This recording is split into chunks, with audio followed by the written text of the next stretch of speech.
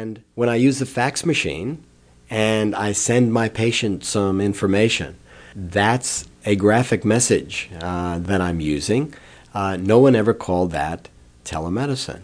Well, fundamentally, all we're doing is we're adding on perhaps a data stream. We're adding on perhaps a video stream.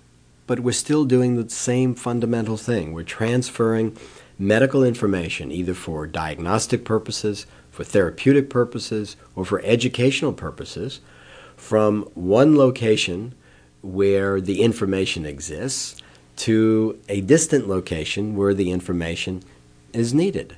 There was a time lag in the development of telemedicine in the 1970s, but it really took off in the late 80s with the ubiquitous use of data delivery. NASA and the military have enhanced the old phone and video links by using satellites and by devising new medical instruments which can be linked into the networks. Professor Larry Young is director of the National Space Biomedical Research Institute. Telemedicine is a fascinating way of trying to deliver medicine at a distance, and it has already been proven and shown its efficacy in demonstrations on Earth that have ranged from satellite clinics on Indian reservations where the medical doctor or the specialist was many hundreds of miles away. It's been demonstrated with something called Space Bridge, in which hospitals in Moscow were tied to hospitals in Houston, Texas, and procedures that were carried out in Moscow were monitored and directed by doctors in Texas. All of that has been shown to be feasible, and the key is simply high data rate transmission of TV pictures and electrocardiograms and echocardiograms and temperature monitors, all the things that you would like to know about the patient, and appropriate computation. It is more than a gimmick. It's something which is needed in cases in which you have people whose lives are in jeopardy and who are in need of health care but are physically removed from the site of the service. So a good example is the Navy. If he can tolerate it, I would put him on 2 grams a day of Diclox, the 500 QID. I'd try to get him up to 2 grams. The Navy dermatologist, in his electronic house call to the sailor, ended up diagnosing an allergic reaction which got infected. He prescribed an antibiotic and pronounced it a relatively minor problem. His next call might have been to a US naval base in Italy or Iceland.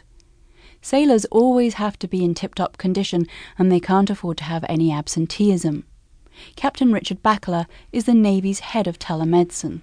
Many of our ships, for example, in the Navy, are undermanned because of difficulties with recruiting and for other reasons.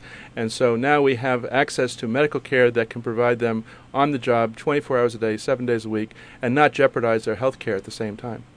Another worry is low morale. Captain Bacala arranged for psychiatric treatment for a 21-year-old enlisted man who recently threatened to jump overboard. He was having significant issues with depression and other problems related to problems at home. Telepsychiatry consultation was obtained, and he was diagnosed stable and sufficiently stable to stay on board the ship.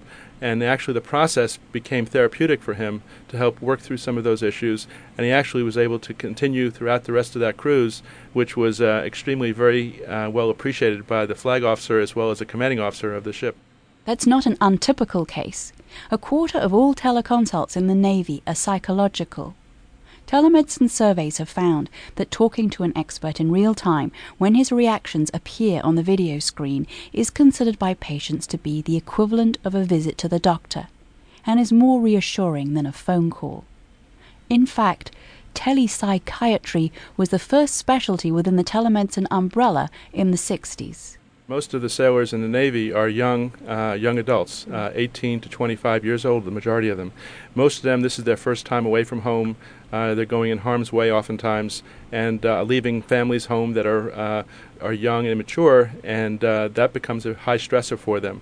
That, coupled with the stresses on the job of long working hours and potentially dangerous situations, can raise the stress levels to the point where they can uncover some underlying mental health issues that haven't been addressed in the peacetime environment.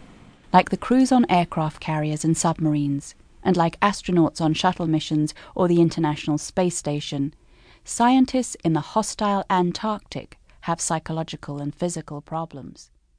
So the